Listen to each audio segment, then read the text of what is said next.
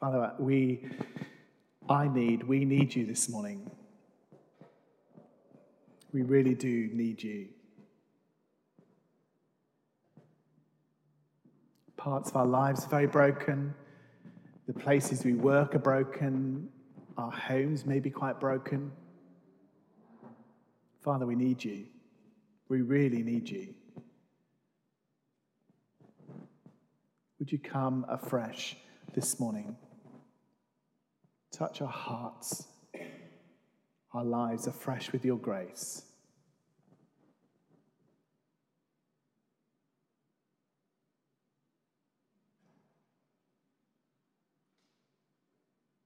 Come in mercy.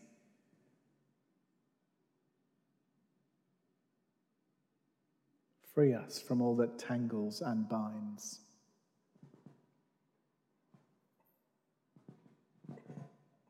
In Jesus' precious name. Amen.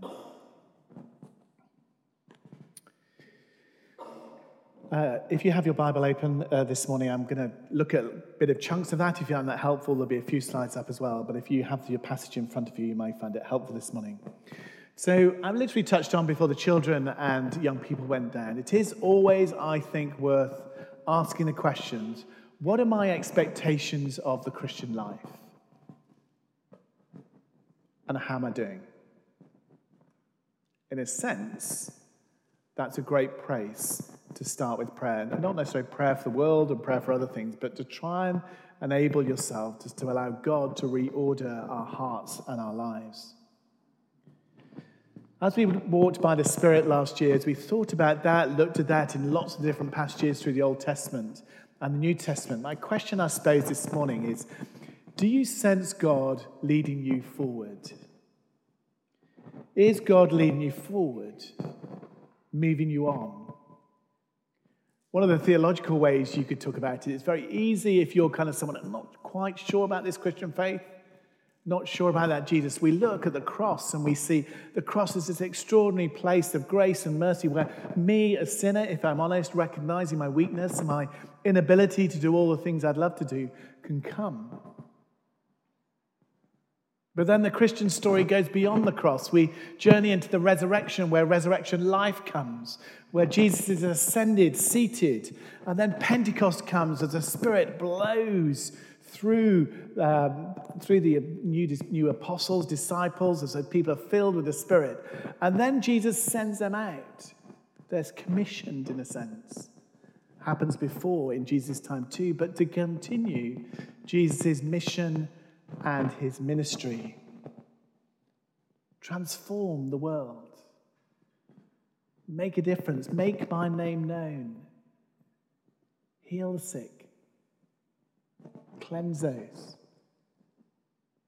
Deliver those. It's quite challenging, I find. One writer I know, in talking about what it means to be a Christian, what Christian discipleship, compares it, as I said earlier on, to a road race. And there are so many different conditions, but his book, one of the books I wrote recently, that it's about thriving, compares it particularly talking to leaders, people who've been Christians a long time, and the kind of sadness of people who start so well, but then find themselves in the long grass, stuck in a car that's rolled over, not able to fulfill what God wanted for their lives. Crashed. Grounded, confused, broken. And actually all that potential, all that kind of sense of what God may want to do in you and through you gets wasted. And for those who've been in church a long time, we'll have seen it again and again, and there's a grieving over that. A grieving over all that could be. Plenty of leaders, plenty of times in our own life, when we've been honest, we'll have realized that actually we made particularly bad choices in our lives. Not necessarily the biggest choices, but those day-to-day choices of choosing to love, to forgive, to bless, to resist temptation. And before we know it, our bar gets lower and lower and lower and lower, and we kind of get stuck and essentially get lost. And a couple of weeks ago, when we were looking at the story of Ananias and Sapphira, and, incredibly difficult story in many ways. But I hope this morning that every single one of us would both long for ourselves, but also long for everybody else around us, including the children downstairs. We long for each other to be on the side of Barnabas rather than Ananias and Sapphira. We want to see all the potential that God has placed in us, released and fulfilled in obedience and called for what God has called us to, rather than wasted. Running to the account in Acts, and if you've got it open, it doesn't take too long to realize that this morning carries on. There's a bit of weightiness to the story that we've got, the account that we've got in chapter 5 of Acts. This passage is inspiring and challenging in equal measure. Remember, Jesus has left the early scene, and, a while ago, a couple of chapters ago, we found Peter and John praying some incredibly bold prayers. That actually they would continue the ministry of healing and proclaiming the gospel of Jesus Christ, that they would see miracles amongst them. And Peter and John, bear in mind, this is Peter and John, this is not Jesus. I'm going to keep saying that. This is Peter and John, human beings, continue to do extraordinary things in Jesus' name. It's a passage that has lots of awe in it, but also some alarming things in it that we could feel quite intimidated by. David read us this fantastic passage. It's full of interest, lots of dramatic and compelling events if you have it open in front of you. Then there's lots to draw attention to. But I really just want to look at two things this morning, two simple things. Firstly, God is looking for people to partner with in mission. God is looking for people who are available to be used by him. And in a sense, it is that simple, my first point. Are you willing? Are you willing?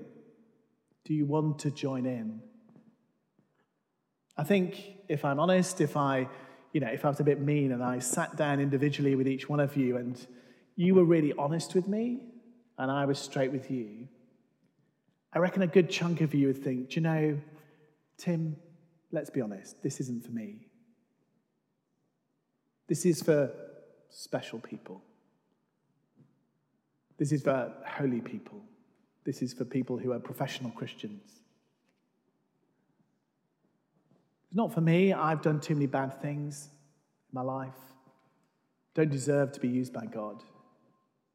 Do you know, I haven't seen any of this in my life. I've been a Christian 40 years, 50 years, and what this passage talks about is not my experience. It's for other people, not for me. But the Bible, and I want to say this again and again and again, is full of very ordinary people doing extraordinary things. It's notable in today's reading when God is, I kind of think, and sometimes I fall into this trap too, where I kind of think, all we need this move of God. And somehow God will just zap people and then fix it. And he doesn't really need us. It would make my life more comfortable. I can just carry on as I want. So, well, God did turn up. That's a bit sad. But what we notice here in this passage and often through the Bible is God uses John and Peter and the apostles to be the means of blessing. To be the means of blessing other people. God uses people. God chooses to use people. We're called to display God's goodness and his splendor to a world that's in desperate need of God. To slightly adapt a kind of well-known phrase, our faith needs to look like something real in day-to-day life. Not abstract, not in our heads, but our faith needs to look like something. So I'm just going to flick through lots of these verses. So you've got a passage in front of you, and I just want to notice something. So you start even at verse 12. The apostles performed many signs and wonders amongst them. Not God. Interestingly, God did do those things. But actually, the scripture says it was through the apostles, continuing the working of healing and evangelism, not human works, but signs and wonders, that the King of Kings was present and at work amongst them. I love this bit in verse 15. If you've got verse 15 new, we find Peter walking amongst them. Peter's simply about his business, walking between the towns or the places. And such was the hunger for the people to find healing for their kind of people, that they put them outside in case Peter's shadow passed them. Now, there's a whole sermon on that particular passage, particular few words. But I want you to notice that people were hungry to see their friends and their families find healing. And actually, they were using simple people. Now, I recognize this is on the kind of slightly mysterious, and God is clearly, manifestly doing something very dramatic and powerful. But God is using Peter and John here to bless others. They're about their business. And actually, God is doing stuff through them as they make themselves available. What we'll notice further on in the text, if you go on to verse 18, is that the apostles are prepared to be put in jail. They're arrested, they're not silenced, disobeying the authorities who told them to be quiet. As you'll see, the political maneuverings amongst the kind of ruling Sanhedrin is that they're fearful that they're going to get blamed for Jesus' death, and this movement is growing. This Jesus movement is growing, and that makes our position difficult. All of us at different points will have to decide. Will we listen to the voice of Jesus? Will we be prepared to testify to his name? Or will we listen to all the voices in our culture? Will we listen to our own sense of inner voice of what we think we ought to do? Or will we spend all our life trying to please other people, but we won't speak for Jesus? What you'll find here, if you look further on in the text in verses 21 and 25, is that the apostles choose about being obedient to the voice of Jesus. Miraculously escaping prison. Extraordinary. They're prepared to take the cost of standing up and being accountable, of honoring Jesus above all others. Really simple as you look at this first part of the text. It's really clear that Peter and John and the apostles are in the game, as I'm going to call it this morning. They're stuck in the thick of it. They're playing their part. They see themselves as participants in the kingdom of God, not on the sidelines observing, but playing. Yesterday, someone very kindly gave us a couple of tickets to go to the last rugby match of Bath Rugby. Sorry, another sporting analogy. And Hannah came with me, and she hasn't been to many matches. And I had a great time. Sun came out. It was all right. Had a great time. And I really love rugby, and I can't help but get engaged in it. Actually, is Hannah here? Hannah's not here, so I can say what I want. I said, Hannah, what was it there? What would you say? So was it Dad? It was a lot of grey-haired, middle-class, middle-aged men being very opinionated about a game they can't play.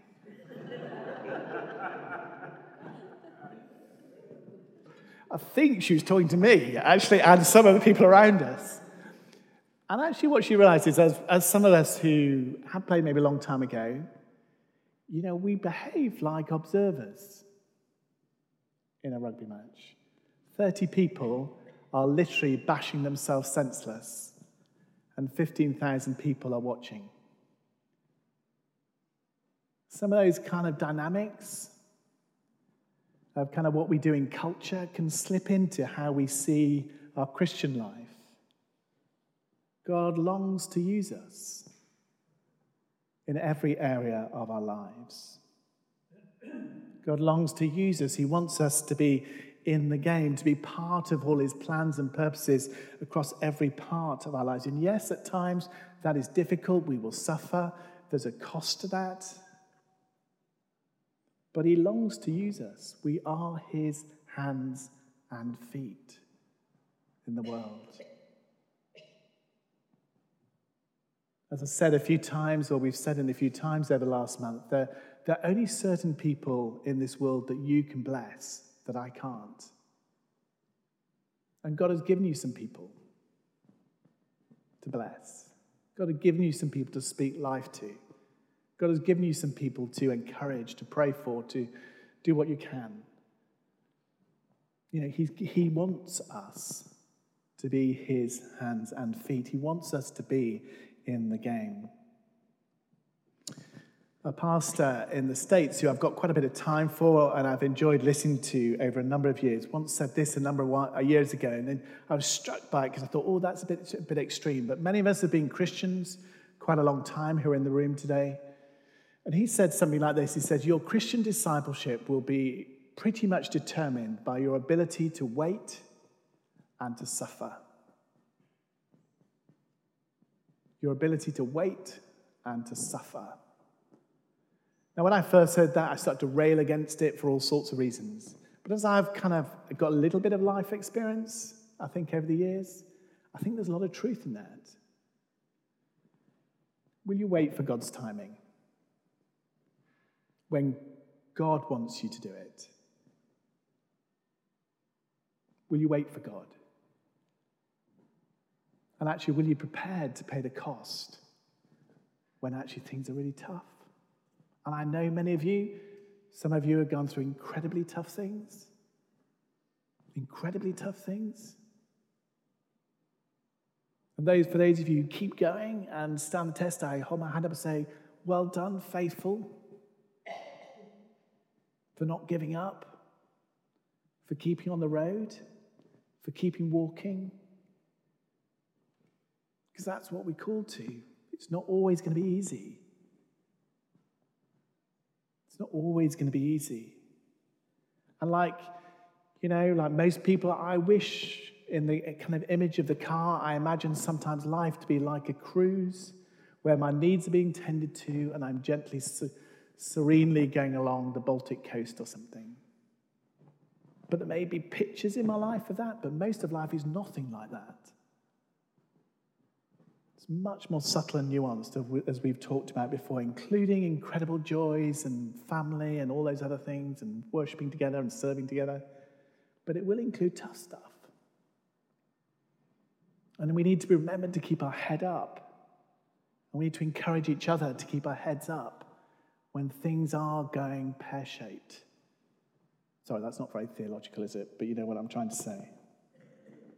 So this morning, if you're struggling, if actually you are someone where the conditions are dreadful, it's difficult to explain, things are in a bit of a mess, two things really: take heart. God is with you. But also, don't do it alone. Really? The Christian life was never intended to be alone. Find someone to pray with you this morning. I'd love to pray with you. Lots of other people would love to pray with you. Secondly, agreeing with the missional God. Really simple this morning. There are lots of stunning bits in this passage. We need to be in the game. We need to start to realize that actually what that means is if we're in the game, our choices matter. And of course, with the biggest choice, obviously, is choosing to follow Jesus. But actually, on a daily basis, as one person put it, we will face lots of forks in the road. And we want to encourage each other to make good choices day by day, to choose to agree with God on what he wants for us, what he longs for us. Again, if you've got the Bible open in front of you, you'll see halfway through this passage in verse 29, we find Peter and the apostles saying, we must obey God rather than humans. We must obey God rather than humans. I wonder how you feel about that phrase. Must we? Must we obey God rather than humans? Is there any sense of urgency in your own life about that, about some areas of your life where you sense that tension? Really, I've got to choose God today.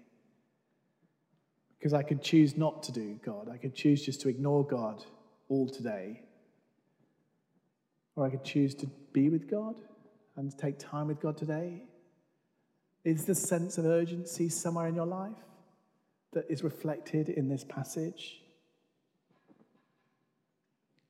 Do we sense that kind of sense of actually, Lord, I long to please you. I long for my life to be a fragrant that's quite funny, sorry, a fragrant offering to you. You know, I long for that. I long for that. Remember, this passage follows on from Ananias and Sapphira, who've chosen a different way, who made different choices. But Peter gets this opportunity to explain really beautifully, gets his opportunity in 29 to 32, with this kind of really simple gospel summary, where he's under great pressure, he's before the leaders of authorities, he's been persecuted, he's been in jail, they're against the kosh. But essentially, what do we notice in here? Everything hangs on who Christ is. It all hangs on Christ. Everything. Everything.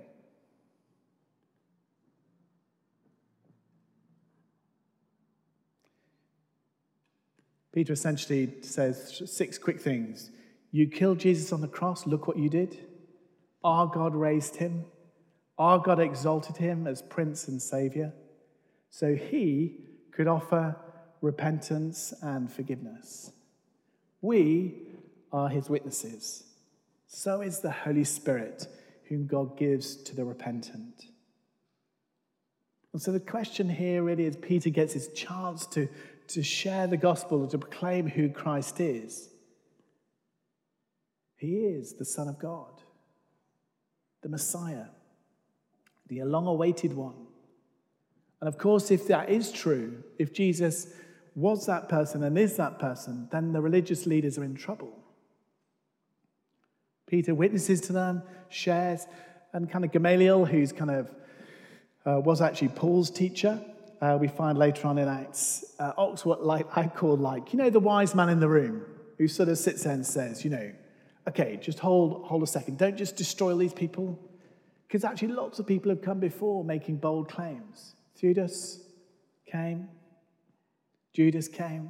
proclaiming that they were the person. And that all turned to nothing. Lots of people have claimed to be the kind of long-awaited Messiah. But actually at that time, loads of people were making claims, but they all came to nothing. But this Jesus, we don't know yet. So don't persecute them. Bide your time. And it's from God, and if it's from God, it will stand the test of time. If it's not from God, it won't. And then verse 38, and 39, if you have it in front of you, it said, do we really want to fight against God if Christ is the Messiah? And of course, if the answer is no, you don't want to turn your back on God, then they're called to radical obedience. We see in verse 41 and 42, to follow Christ all the days of life, to put God above all others. And of course, that's the nub of it, isn't it? The nub of it is Christ is the one.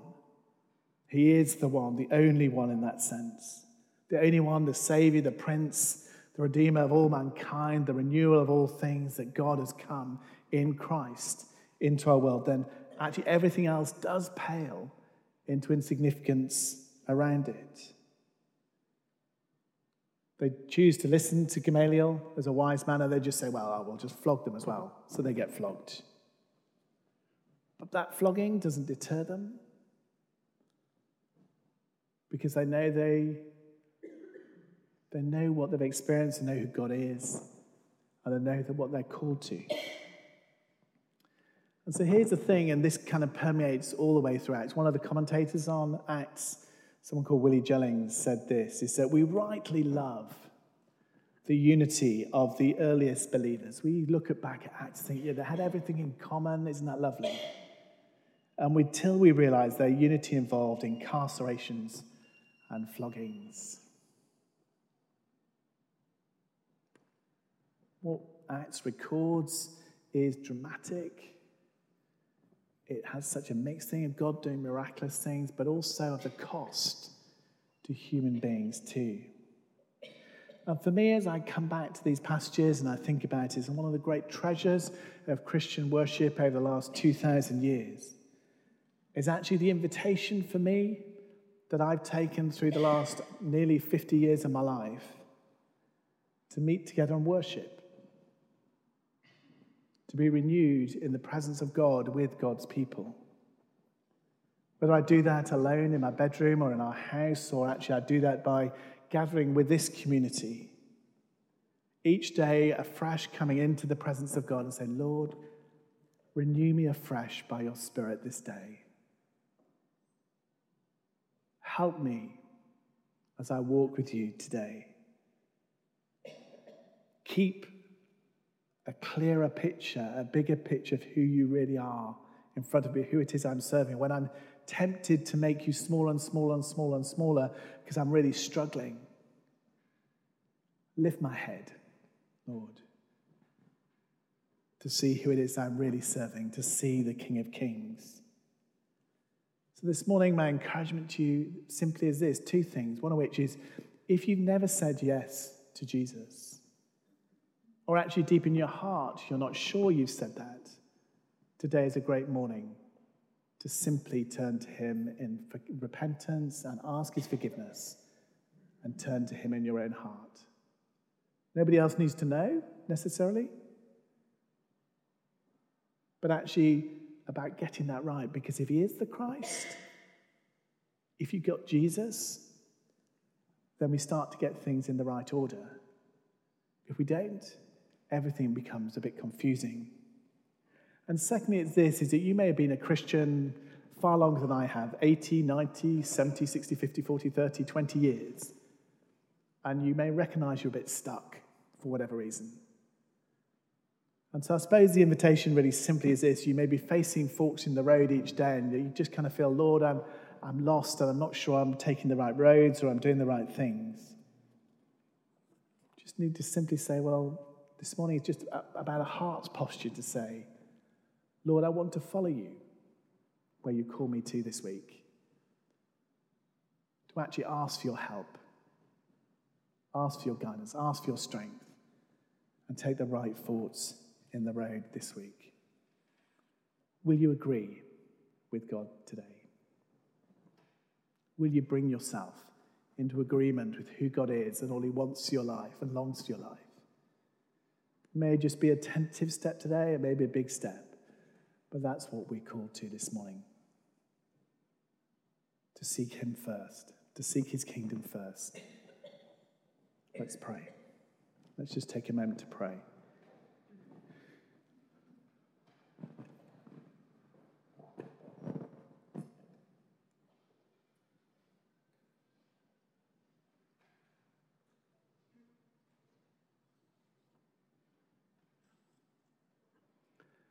We're just going to be still for a minute, just going to leave a quiet, complete silence for maybe a minute, and just actually I want you to just use that time to talk to God in your own mind about where you are.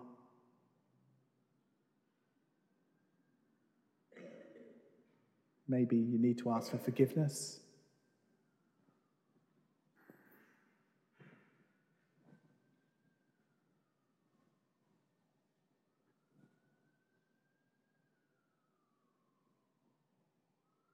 Maybe you need to ask for fresh strength.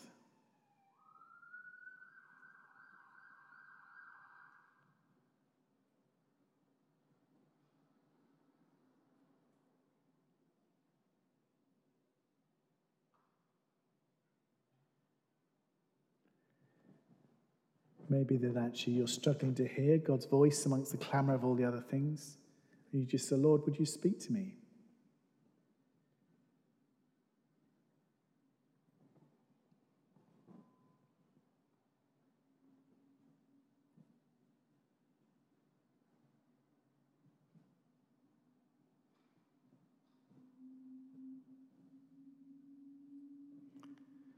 So, Heavenly Father, this morning we thank you for the picture of fearlessness we see in these first apostles.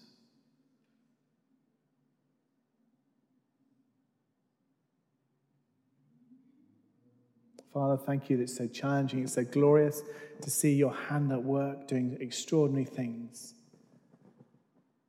But Father, we ask afresh for ourselves that you would help us to lift our heads toward you when we try and do things on our own. Set us free, we pray, from all the fear and anxiety that consumes us, consumes our culture, that entangles our own heart, the hearts of those we spend our lives with. King Jesus, thank you that you came to set us free, to be free indeed.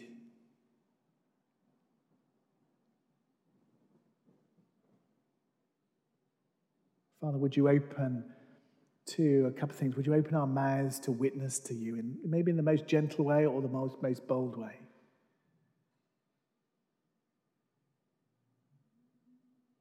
To share what you've done in our lives.